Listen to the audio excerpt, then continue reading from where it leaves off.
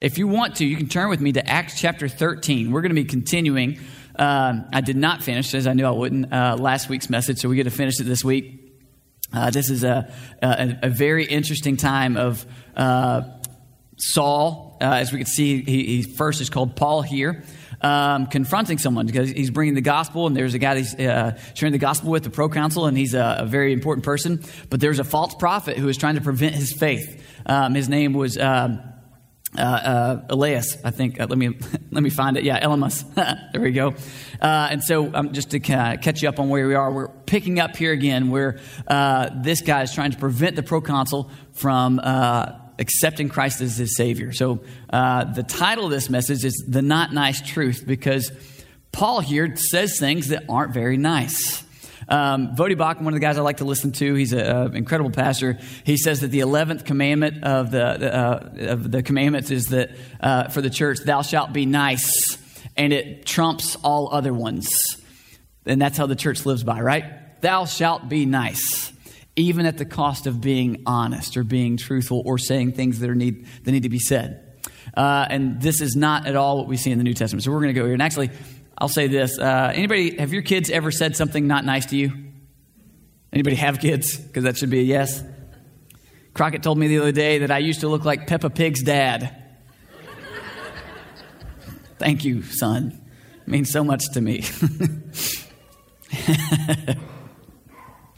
Sometimes there are not nice things that should be said. In this passage, we'll read some not nice things that Paul says to someone, because the gospel is infinitely more important than our feelings. So let's go to Acts chapter 13, and I'm going to start reading in verse 9. But Saul, who was also called Paul, filled with the Holy Spirit, looked intently at him and said, "You son of the devil, you enemy of all righteousness, full of deceit and villainy, will you not stop making crooked the straight paths of the Lord?" Anybody think that was a nice thing to say? So first I want to do this. Who in here heard the story that Saul got his name changed to Paul when Jesus saved him? That was this transformation. Anybody ever grow up hearing that? Anybody thought that? Oh, okay. Notice for the whole book of Acts, all the way up until chapter 13, he is called Saul, right? So his name changes here, Saul, who's also called Paul. This is the first time we hear him called Paul. Do you want to know why his name got changed to Paul? Saul is a Hebrew name. Paul was the Greek or Gentile way of saying it. So Paul, he started going by Paul because it was more familiar and easier for the Gentiles to say that he was called to minister to. Saul was willing to give up his name in order to reach the lost. Why are we unwilling to give up our seats? Why are we unwilling to give up our preferences? Why are we unwilling to give up so many things when Saul says, "Hey, I'll change my name if it will help me better reach lost people"? Do you think we've missed something when other things become so important to us that we say, forget the people who don't know Christ, I want what I want? Thought that was interesting. So Paul, filled with the Holy Spirit, is about to say some mean things. You see, we're constantly, and the reason it says that he's filled with the Holy Spirit is because we are constantly in a spiritual battle against spiritual forces. We see this in Ephesians chapter 6, starting in verse 10. "Finally, be strong in the Lord and in the strength of his might. Put on the whole armor of God, that you may be able to stand against the schemes of the devil. For we do not wrestle against flesh and blood, but against the rulers, against the authorities, against the cosmic powers over this present darkness, against the spiritual forces of evil in the heavenly places. Therefore, take up the whole armor of God, that you may be able to withstand in the evil day. And having done all, to stand firm. Stand therefore, having fastened on the belt of truth, having put on the breastplate of righteousness, and as shoes for your feet, having put on the readiness given by the gospel of peace. In all circumstances, take up the shield of faith, with which you can extinguish all the flaming darts of the evil one. and take up the helmet of salvation and the sword of the Spirit, which is the word of God. Paul tells us here in Ephesians very clearly, we're in a very constant battle against spiritual forces. Because Satan desires nothing more than the destruction of the church, the destruction of families. He does not want anyone to come to faith in Christ, and he is constantly fighting that. And yet we pretend like we're not in battle, right? So often we walk out onto a battlefield with no armor on, no sword in our hands, thinking I should be fine. And that is a silly thing to do, isn't it?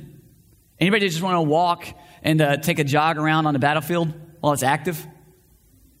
Anybody think, oh, this is fine. Let's just go I'm doing my exercise. It's fine. I'm just jogging. Don't worry about me. Don't shoot me, please. That would be insane, right?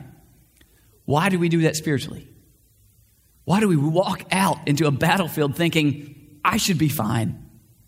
I'll just do the normal things I want to do and not put on God's armor that he gives me, not equip myself and not be prepared for the fact that there's a fight going on around me. We must equip ourselves. 1 Peter 5, starting in verse 6 says, humble yourselves, therefore, under the mighty hand of God, so that at the proper time he may exalt you, casting all your anxieties on him, because he cares for you. Be sober-minded, be watchful. Your adversary, the devil, prowls around like a roaring lion, seeking someone to devour. Resist him, firm in your faith, knowing that the same kinds of suffering are being experienced by your brotherhood throughout the world. And after you have suffered for a little while, the God of all grace, who has called you to his eternal glory in Christ, will himself restore, comfort, strengthen, and establish you. To him be the dominion forever and ever. Amen. If we were in here and all of a sudden I opened up a back door and I let a lion in, who would sit here and just continue as if nothing was going on? We just see one. That would be, again, a very silly thing to do, right? What are we going to do if a lion walks in? Scream like little girls and run, right? Absolutely. We're out of here. Hopefully I'd be brave enough to save my family. But the rest of you are on your own. Lions are scary, let's be honest. So here we have Peter saying, Satan is a lion prowling around right now. Why do we pretend like he's not here? Why do we live our spiritual lives thinking, I'm fine and I'm in no danger, when he is actively pursuing your destruction on a daily basis? And yet we get wrapped up in all the silliest things all day long. Things that have no eternal value or what consume and command our lives. And the things that do have eternal value mean this much to us. We walk out unarmored into battle and we pretend like a lion's not around. And then we have the audacity to wonder, why am I suffering? Why am I failing constantly? Why am I falling into the same trap over and over and over again? Because you're walking in a battlefield unarmored and you're pretending like a lion's not around. Men alone have no power to fight spiritual battles, but the Holy Spirit is infinitely powerful, and he will empower men to do what only he can. Stop pretending like we're not at war, and stop ignoring the lion in our midst. So Paul, filled with the Holy Spirit, looks intently at Elymas. All right, I'm going to be honest. I think Paul's stare would have been scary, right? If you read Paul, he's a bold guy, right? Remember, this is the guy who was all for murdering and imprisoning Christians, right? He's a tough dude. I think if he stared at you, you'd be like, I'm sorry, my bad. He is staring this man down, and the first thing he says is, you son of the devil.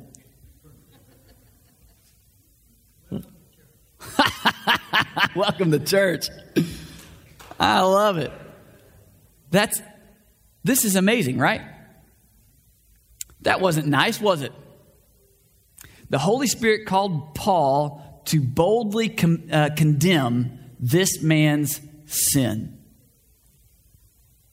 Not just to say, hey, you shouldn't do that. Hey, that's not very... No, let me talk. His first words are, you son of the devil. Why do we not see this in church anymore? Why have we become so weak? We have become the church of the nice at the expense of being the church of Christ. And we've let niceness stop us from speaking truth that needs to be said. Next thing he says is you're the enemy of all righteousness. Elymas was an enemy of the faith. He was actively opposing someone trusting in Christ. As you get to know people inside of the church, you should ask this question. Does this person help me to look more like Christ? Or does time around this person bring me to more and more compromise? And that should help you decide who your close friend should be. Does this person make me look more like Jesus? Or do they cause me to want to desire more and more compromise in my life? Are they a benefit to your righteousness? Or are they an enemy of righteousness in your life? And he says you're full of deceit. This means to deceive someone by using trickery and falsehood. So just like his father, the devil, because Paul's already called him the son of the devil, Satan is still using false teachers to deceive the world and the church. Jesus condemns this very thing as well. In John chapter 8, starting in verse 39, they answered him. I like when Jesus is arguing with these people, especially the religious leaders, because he's talking about their lineage. They answered him, Abraham is our father. They thought that meant something, right? You need to understand, Jesus. We are sons of Abraham. Jesus said to them, if you were Abraham's children, then you would be doing the works Abraham did. But now you seek to kill me, a man who has told you the truth that I heard from God. This is not what Abraham did. You are doing the works your father did. So he says, listen, if you were the true sons of Abraham, you would believe me because I'm telling the truth, and you wouldn't be seeking to kill somebody just because they tell you the truth. They said to him, we were not born of sexual immorality. We have one Father, even God. Jesus said to them, if God were your Father, you would love me. For I came from God and I am here. I came not of my own accord, but he sent me. Why do you not understand what I say? It is because you cannot bear to hear my word. You are of your father, the devil, and your will is to do your father's desire. He was a murderer from the beginning and does not stand in the truth because there is no truth in him. When he lies, he speaks out of his own character, for he is a liar and the father of lies. Because I tell the truth, you do not believe me. Which one of you convicts me of sin? If I tell the truth, why do you not believe me? Whoever is of God hears the words of God. The reason why you do not hear them is that you are not of God. So again, this is Jesus. Paul here is talking to a guy who is a false prophet. So he's in this Jewish group, false prophet and all this stuff. Jesus is confronting the entire group of Jewish leaders that are talking to him. And he calls all of them sons of the devil because they cannot bear to hear the truth. Their goal is to silence the truth. Sometimes we try to silence truth because it hurts our feelings, doesn't it? But the truth is more important than our feelings. Next thing he told him, he said that you're the enemy of all righteousness, full of deceit and full of villainy. That word means to violate moral principles by acting in an unscrupulous manner. You see, false teachers won't just speak deceit. Their lives will be filled with sin. So again, let's talk about relationships we should be choosing. When you're choosing who to spend significant time with, you should judge their moral conduct because how they act will influence how you act as well. If you spend time around people who gossip, guess what you're going to start doing? Gossiping. If you spend time around people who bend the truth, guess what you're going to start doing? Bending the truth. If you spend time around people who are constantly complaining, guess what you're going to start doing? complain. And those are all things that God says are sin. So look at the people you're spending time around. If you don't want to act the way they're acting, you probably shouldn't spend significant time with them. Paul then goes on to say in this very not nice message, he says, will you not stop making crooked the straight paths of the Lord? Something I read recently, the book of Hosea, I love it so much. It's such a beautiful story of redemption. It's such a beautiful story that of God's desire to love unlovely people like me. But the very last verse of Hosea is in Hosea chapter 14, verse 9. Whoever is wise, let him understand these things. Whoever is discerning, let him know them. For the ways of the Lord are right, and the upright walk in them. But transgressors stumble in them. God's word is clear, and it is our authority on earth. If we walk in his word, we're not going to stumble. We're going to walk clear. It doesn't mean everything's going to be easy, right? That path can be difficult. Sometimes it's uphill. Sometimes it's a tough thing. But we can walk in the path of God's word. But if we disregard God's word, doing things our own way, we will stumble as though on the most winding and difficult path. So walking the same direction, if I'm walking in God's word, I can walk in this no matter how difficult it gets. The moment I say, my way's better, the way I like things, everything I want is much more important than what God wants, I will suddenly start stumbling with every step I take because it's not the way that God designed it, and he is the one that makes the rules, not us. Let's read verse 11. And now behold, the hand of the Lord is upon you, and you will be blind and unable to see for a time. Immediately mist and darkness fell upon him, and he went about seeking people to lead him by the hand. So Paul, first of all, gives him this dialogue that's not nice. Son of the devil, full of enemy of righteousness, full of deceit and villainy. Then he says, because of what you've done, you're going to be blind. And we see this miracle. So it said, and the first thing he tells him is the hand of the Lord is going to be upon you. Normally you hear that phrase, you think it's going to be good, right? If you say, hey, the hand of God's going to be on you, you think, well, great. Unless you're a false teacher. Then when the hand of the Lord is on you, it is going to be his hand of punishment. And this is terrifying, isn't it? So he blinds this man for a time, and he has to go about seeking people who will lead him by the hand. The irony is this. He misled countless people, and he was trying his best to mislead this proconsul from accepting Christ. Now, instead of misleading people, he is having to be led by the hand because he's blind himself. Let's move on to this beautiful part. Then the proconsul believed when he saw what had occurred, for he was astonished at the teaching of the Lord. That word believed, it means to believe in the good news about Jesus Christ and to become a follower of him. It's from the root Greek word pistos, which means faith. He put his faith in Christ, believing who he is and trusting his ability to save. This man says, I want that Jesus to save me. It says he does this when he saw. Faith does not seem to come easy to some people.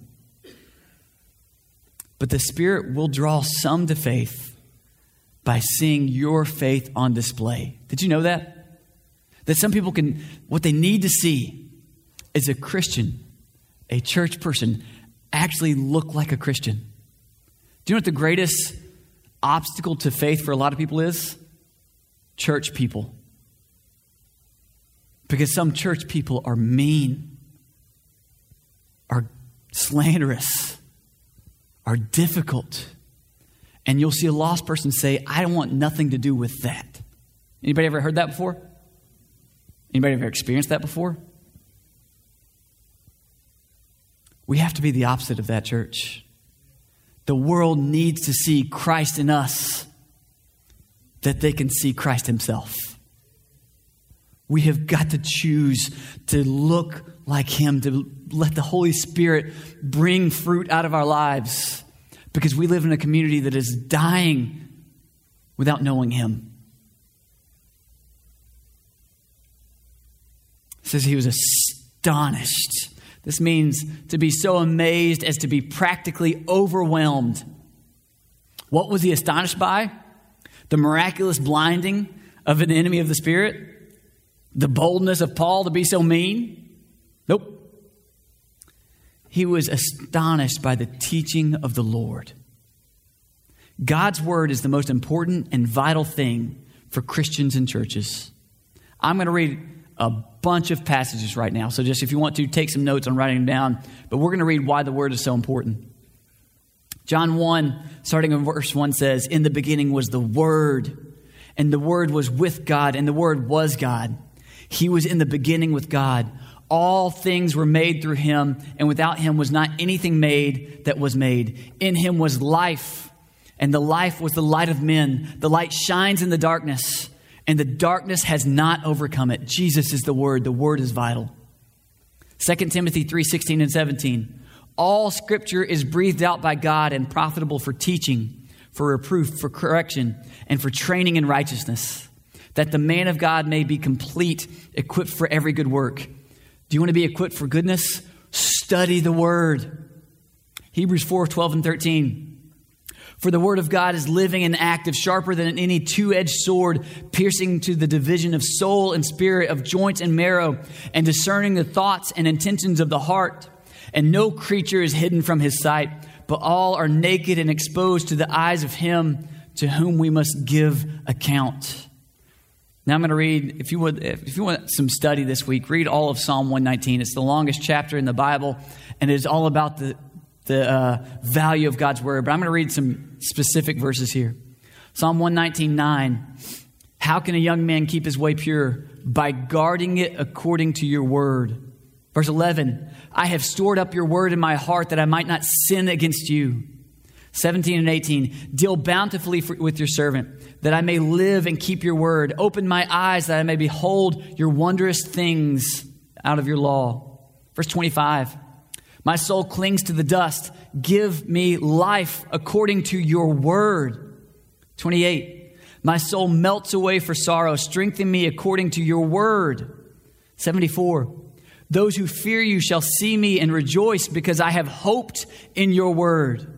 81. "My soul longs for your salvation. I hope in your word." 89. "Forever, O Lord, your word is firmly fixed in the heavens." 130. "The unfolding of your words gives light and imparts understanding to the simple." If you're simple like me, you need the word. 161. "Princes persecute me without cause, but my heart stands in awe of your words."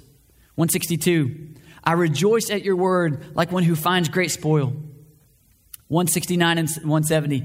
"Let my cry come before you, O Lord. Give me understanding according to your word. Let my plea come before you. Deliver me according to your word." 172. "My tongue will sing of your word, for all your commandments are right." Nothing else can do what God's word does. So why do we seek to replace it with other stuff? Why do we replace God's words with our opinions?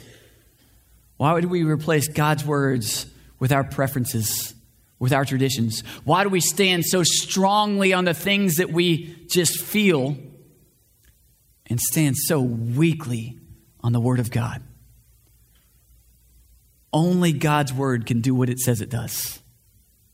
Nothing else can. Do you want to see the people in your life come to know Christ as their Savior? Study His Word. Live out His Word, and they will see Christ in you. If you want to see them never want to be a part of this faith, then continue living as if you believe in Christ while looking nothing like Him. Because that's the greatest obstacle anyone can face. Will you bow your heads and close your eyes with me? My first question is this. Maybe you're here today and you've thought, You've tried to seek this out. You've tried to figure out faith. You're trying to figure these things out. Maybe somebody has hurt you in the church before and you've never wanted to be a part of it again, and you're trying for the first time to come back and say, I want to know what this is about. Maybe you've believed you're somebody that Christ can't save. And I want you to know something. There's no such thing as someone that Jesus can't save. So will you place your faith in Christ today, just like this man did in this passage, believing in who he is, who he said he is? My second question is this. For those of you who already know Christ, do you know the Word? Do you study it? Because if you don't know God's Word, you could be so easily deceived by false teachers. Or even worse, you could be a false teacher yourself without even knowing it. Next, what are you willing to give up in the mission of spreading the gospel? Saul was willing to give up his very name in order to spread the gospel to the Greeks. Is there anything you haven't been willing to give up? Will you repent of that being an idol in your life? Are you armoring yourself for battle every single day, knowing that there's a lion in our midst that seeks to devour and destroy us? And last question. Are you willing to boldly condemn anything that would hinder the mission of the church? Even if it comes from your friend. Even if it comes from yourself. Will you condemn all that would stop the mission of God to save the lost? Jesus, help us to be a church not full of weak people who are committed to the idol of niceness so that we can receive praise, but be a church that's full of people that are strongly dedicated to your truth, even when it's not desired to be heard. That we'd stand strongly on your word, we'd study it and know it so we can't be deceived, and that we would be committed to bring the gospel to the lost. Help us to be a church that points others to you. We love you so much, Christ. In your name I pray. Amen. Please stand and respond however God leads you.